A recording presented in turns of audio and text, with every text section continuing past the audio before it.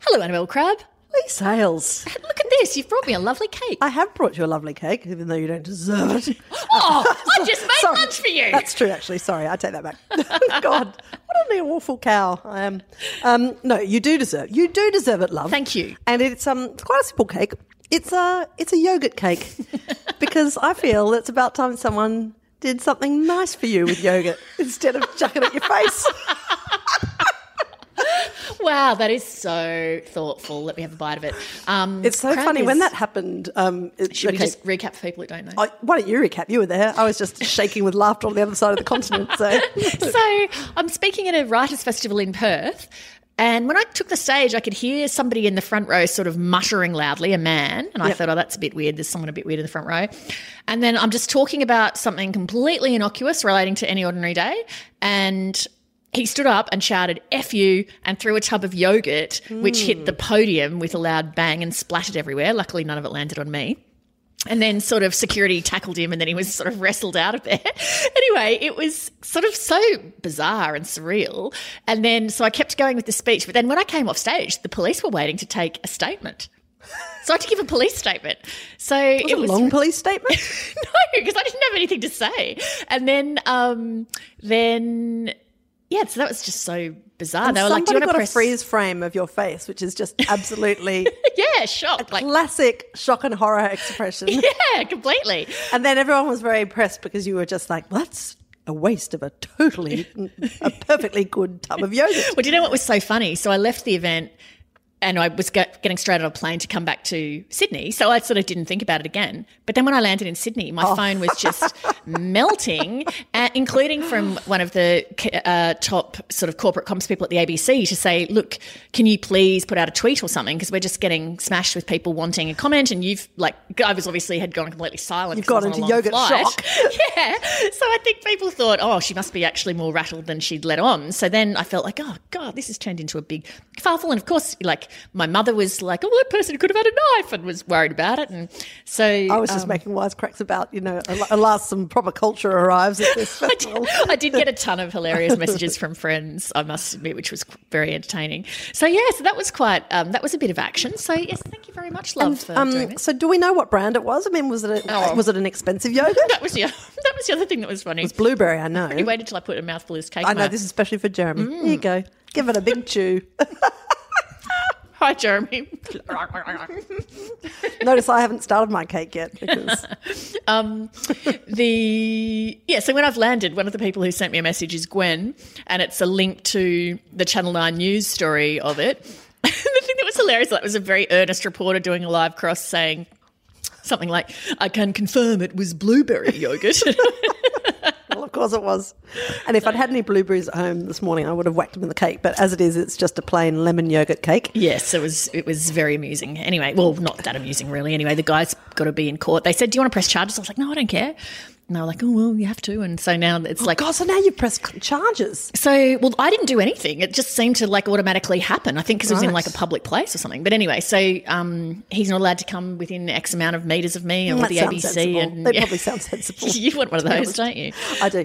Now, did you... just one more thing that I was going to say that was funny, but now I can't remember. Oh, yeah. So I think I tweeted about it. Something kind, obviously. And some absolute numbnuts replied to me on Twitter saying, oh, I suppose you'll find that this is,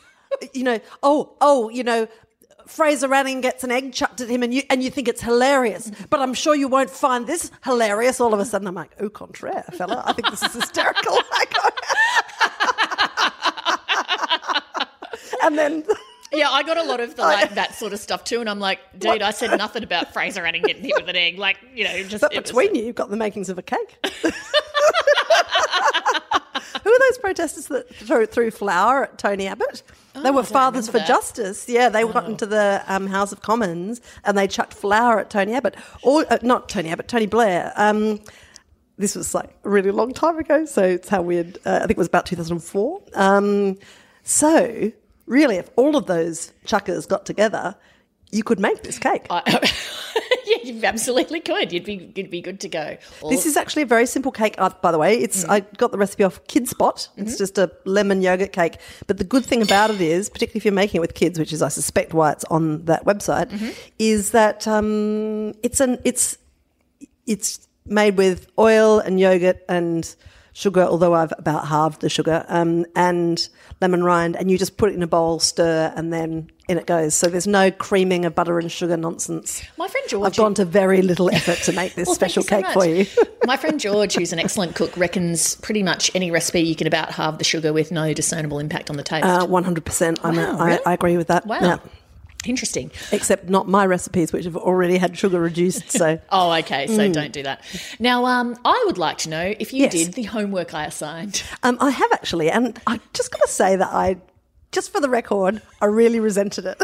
It took me ages because I didn't have an obvious... See, you have an advantage here because you called on this assignment because you already had a funny idea and then probably wrote it in about 20 seconds. You wrote it, I know, at least a month ago, all prepared, as per usual. And had Miss Smuggy Smug Sales. Had seen You've Top seen Gun. the movie. Yeah, exactly, not that much more. So just a recap. Previously on Chat 10, we were talking about Top Gun and I threw down a challenge that, because there's a Top Gun sequel film coming out 30 years, 25 years on, whatever it is, I threw down the challenge that we have to write a brief plot synopsis for what the sequel will be. Crab agreed. Oh, mine's not a synopsis. Now she's staring daggers at me. Mine's not even a synopsis. It's just some dot points. It's just dripping with bitterness. All right, basically. you do yours first. Well, do you know how much I've been looking forward to it? I know, but you're looking forward to it is entirely solipsistic. You're just looking forward to the fun of reading your funnier one out to me. No, I literally have been looking forward to hearing what you've come up with. Occasionally I've been like walking the through an most telling airport or moment here was when you suddenly just came up with this idea last time we met and then revealed that you'd already written yours. Man. Okay, hit me, Wally. Okay. So the new movie is, as I understand it, called Maverick, and it's about the same old dude 34 years later. I mean... I just wonder if we're going to have come up with basically the same stuff. I reckon we have. Yep, okay. All right, okay. Yep. Top Gun. Maverick. Okay. I'm not going to do an American accent, okay? No. 34 years ago, he was the brilliant but flawed naval airman, breaking hearts and breaking rules. Today, he's lost none of his unpredictable ways. Out of a seemingly clear sky, suddenly he appears. He's all over you, diving, bombing, strafing. You don't know his real name. He seems never to sleep. He's bold, arrogant, risky. He's looking to inflict damage. He's been everywhere. He knows everything. He knew that Donald Trump was going to win in 2016 and that Bill Shorten was going to lose in 2019. He thinks wind power's a crock and Me Too's a conspiracy. He's pretty sure the Clintons killed Jeffrey Epstein.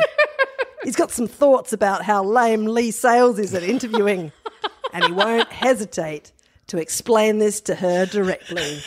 He's 63 years old. He has 126 Twitter followers. Meet at Maverick.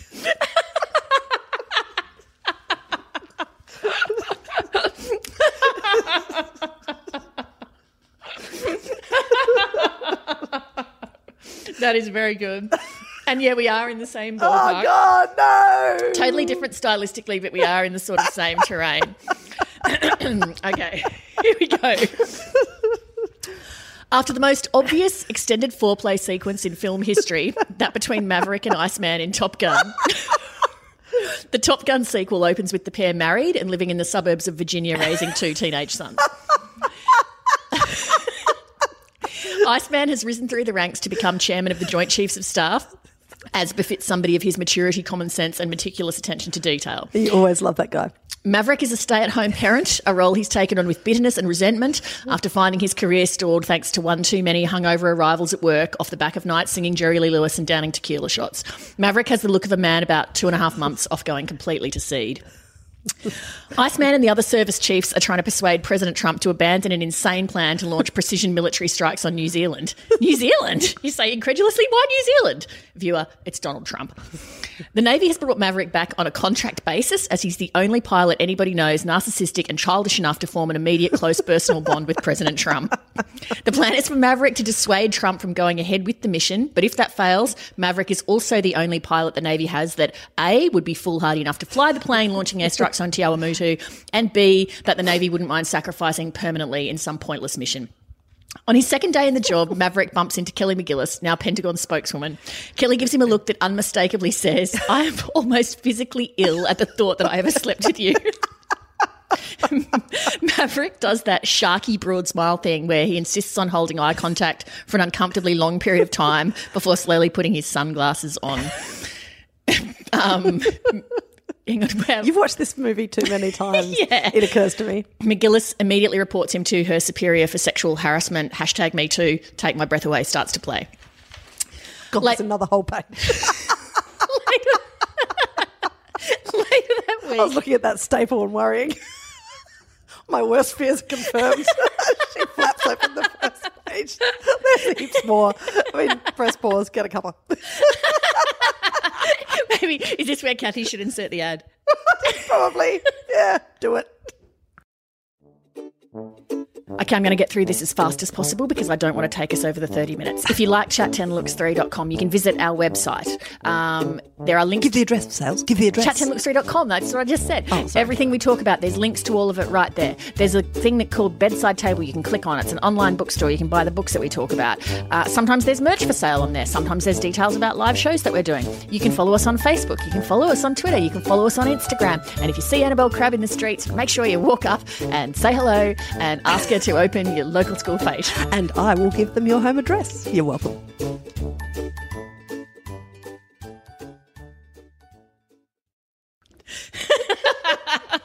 Okay, now do I need to give a previously on?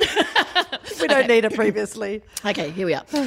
Later that week, Maverick hits the bar and bounces over to a group of pilots half his age. Hey, are you Wolfman's secretary, honey? He asks the young woman. No, I'm Goose's daughter, dipshit, and I'm a 3-star general, she says. And Dad would still be alive if not for you being an irresponsible little punk who encouraged upside-down flying and other teenage boy stunts. So how about you go fuck yourself, Maverick?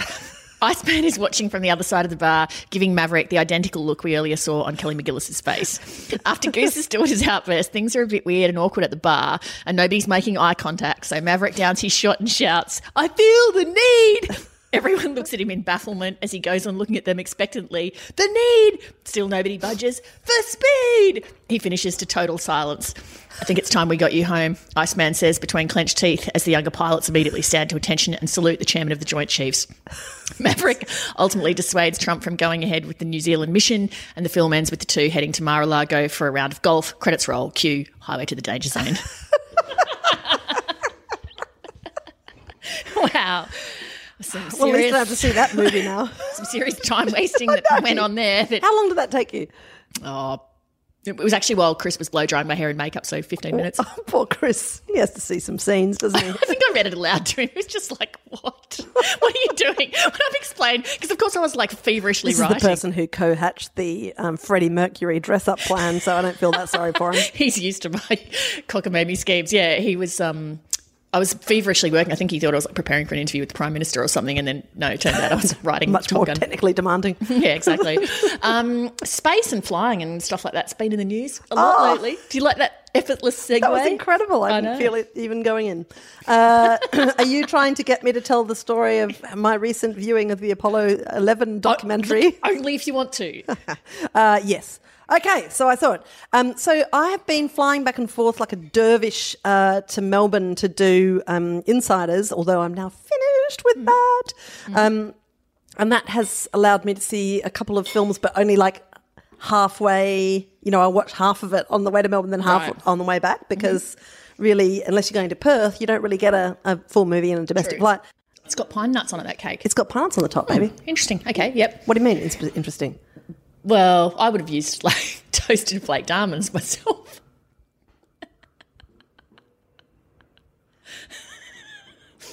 Maybe Kathy put the ad here. Well,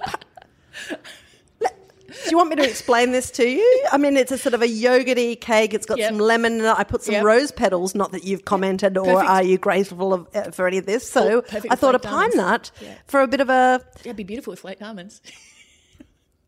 I just... There's nothing How that do you gives have me... friends? I just don't. There's nothing that gives me more enjoyment. You're just like taking a beautiful gesture and somehow just really scuffing it up. I just get you back for you saying I didn't deserve the cake after I dished you up a delicious salad for your lunch. It was a nice salad too. Okay, Apollo 11, hit me. Anyway, so it is.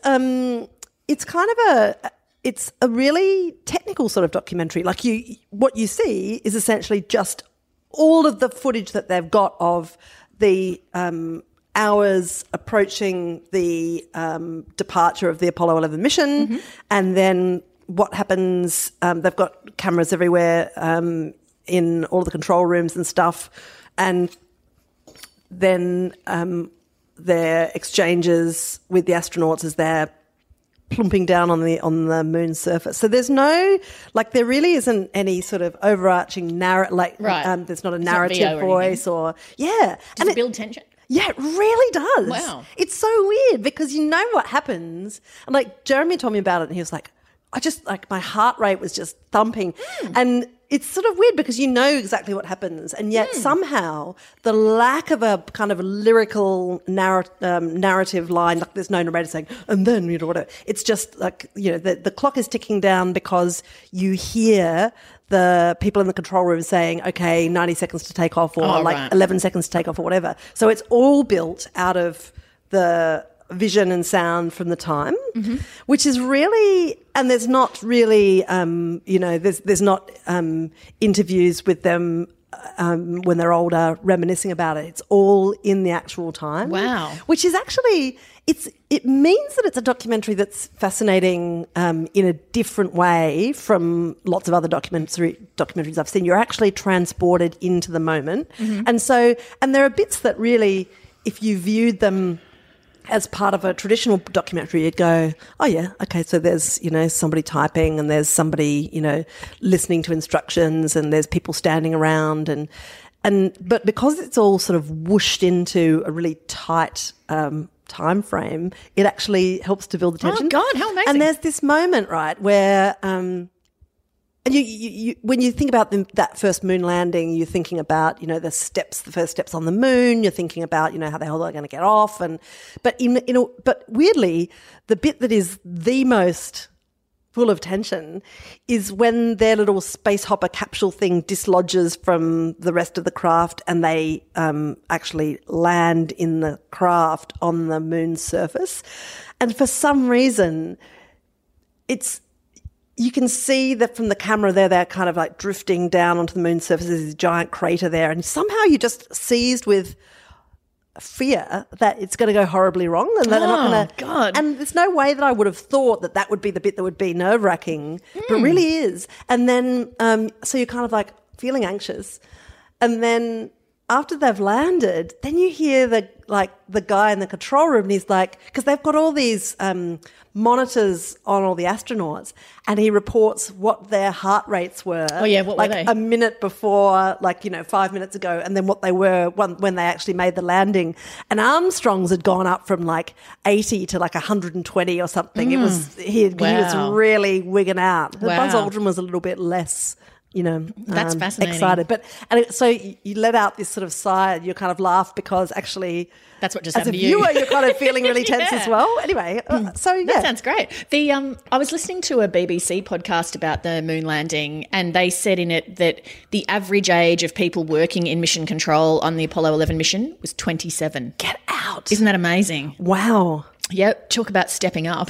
Just amazing. Well, one of the things about it that there were cameras everywhere, right? So there's all this footage and there are all those sort of big old shoulder mounted, double reel cameras. And so what I did feel when I was watching it was just really grateful that they'd all taken the trouble to document it. Yeah. I mean, of course, it's so incredible. Yeah. And then they patched in the White House. The Air and Space Museum in Washington because it's really very recent history. They've kept so much stuff. It's absolutely fantastic.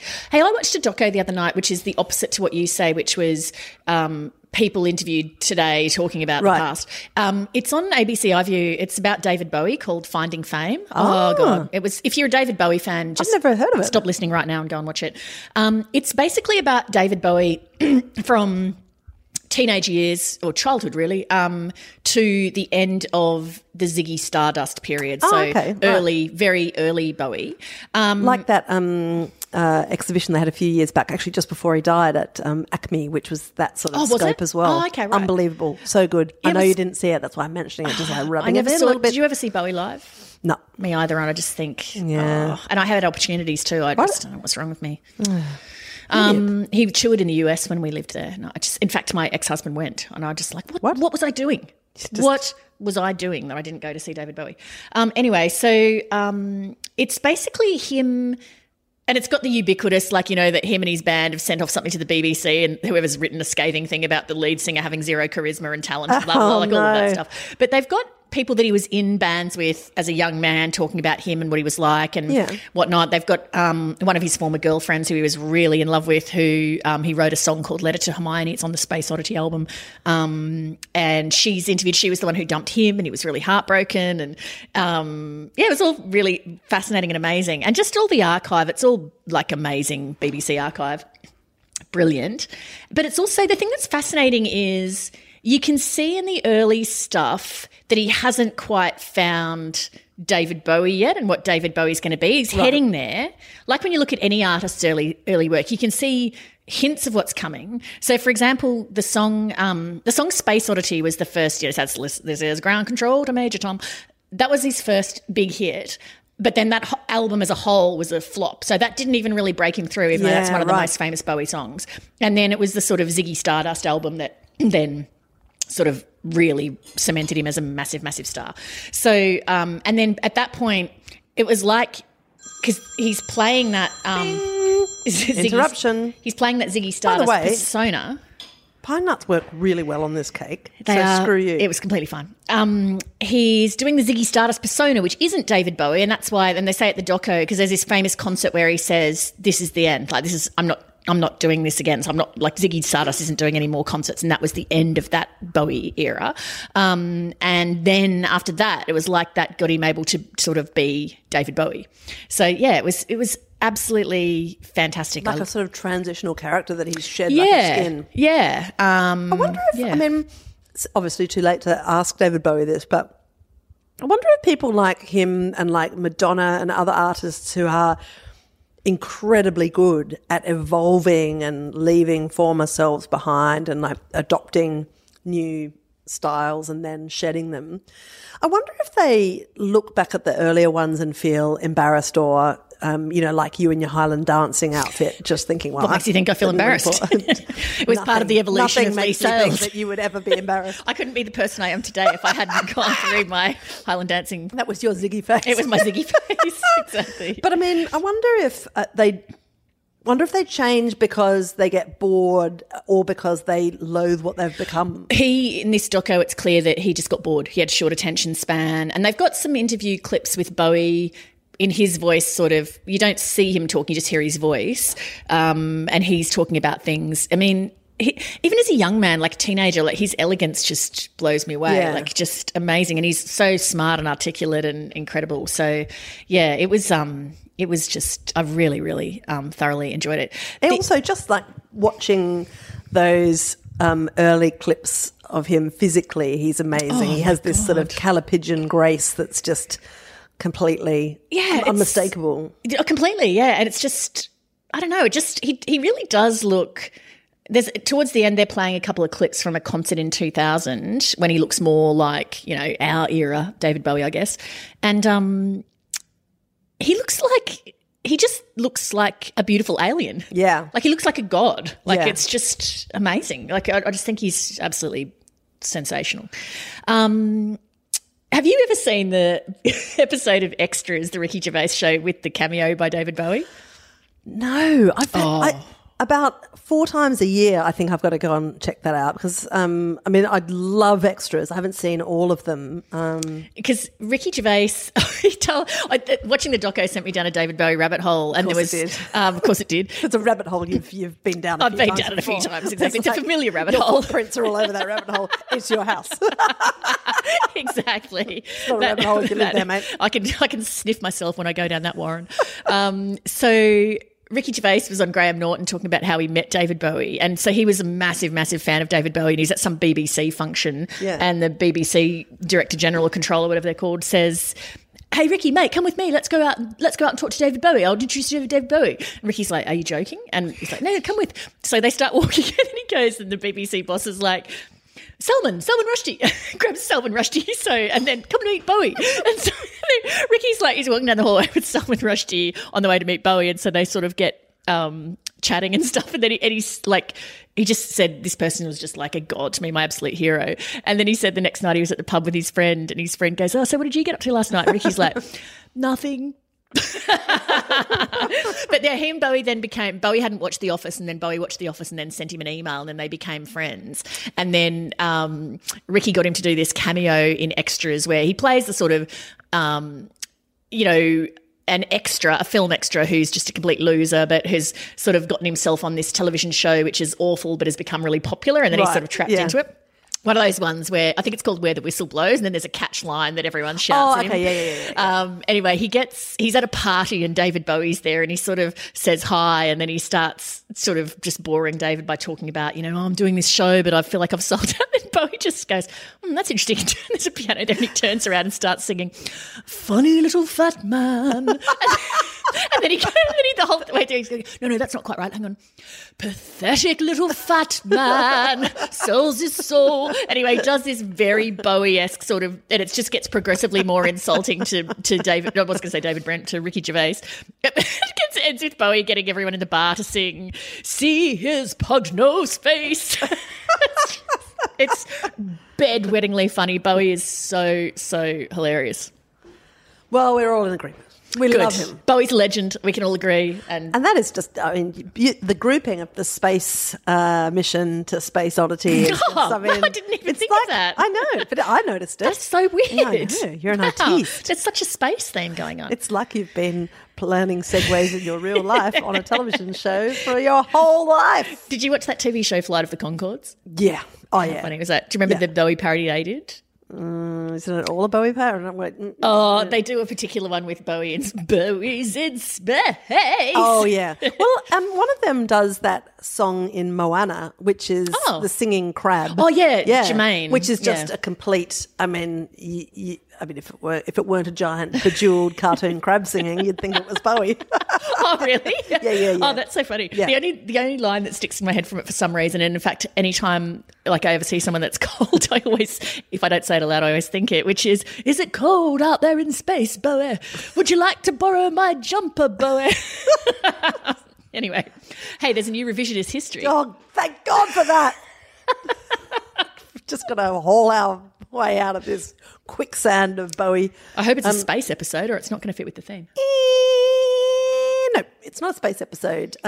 So it's a really good series. So is this season 4 now of Revisionist History? I don't know. Jeremy listened to heaps of it and then said it's really good. So that's when I started because I'm suggestible.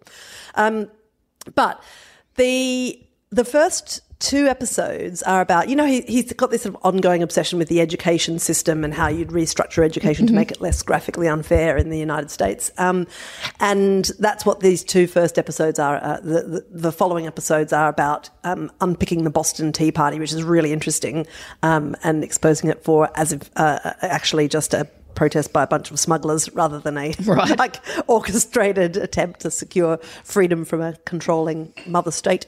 But that's another story.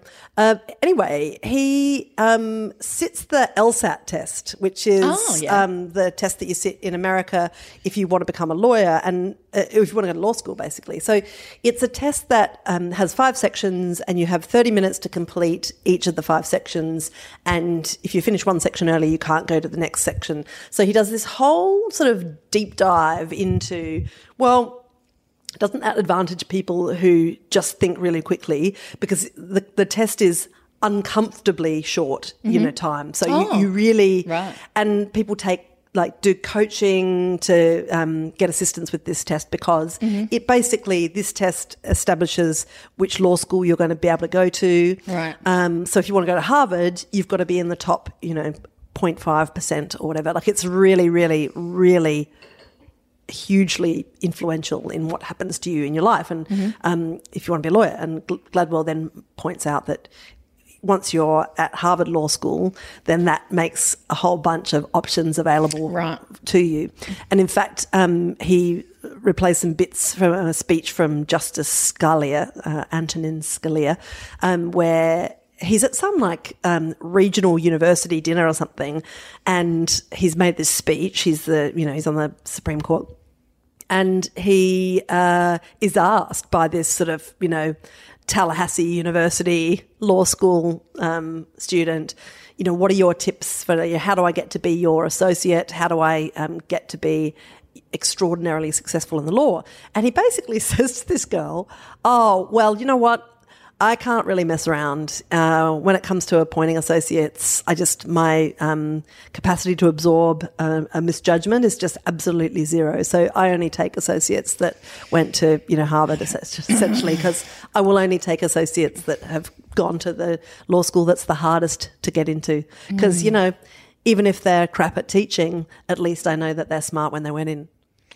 And it's quite a fascinating, Gladwell's principal mission is to look at, well, does a brain that is good for doing highly stressed, quick comprehension and turnaround skills, is that also the skill that makes you a really great lawyer or a really great judge?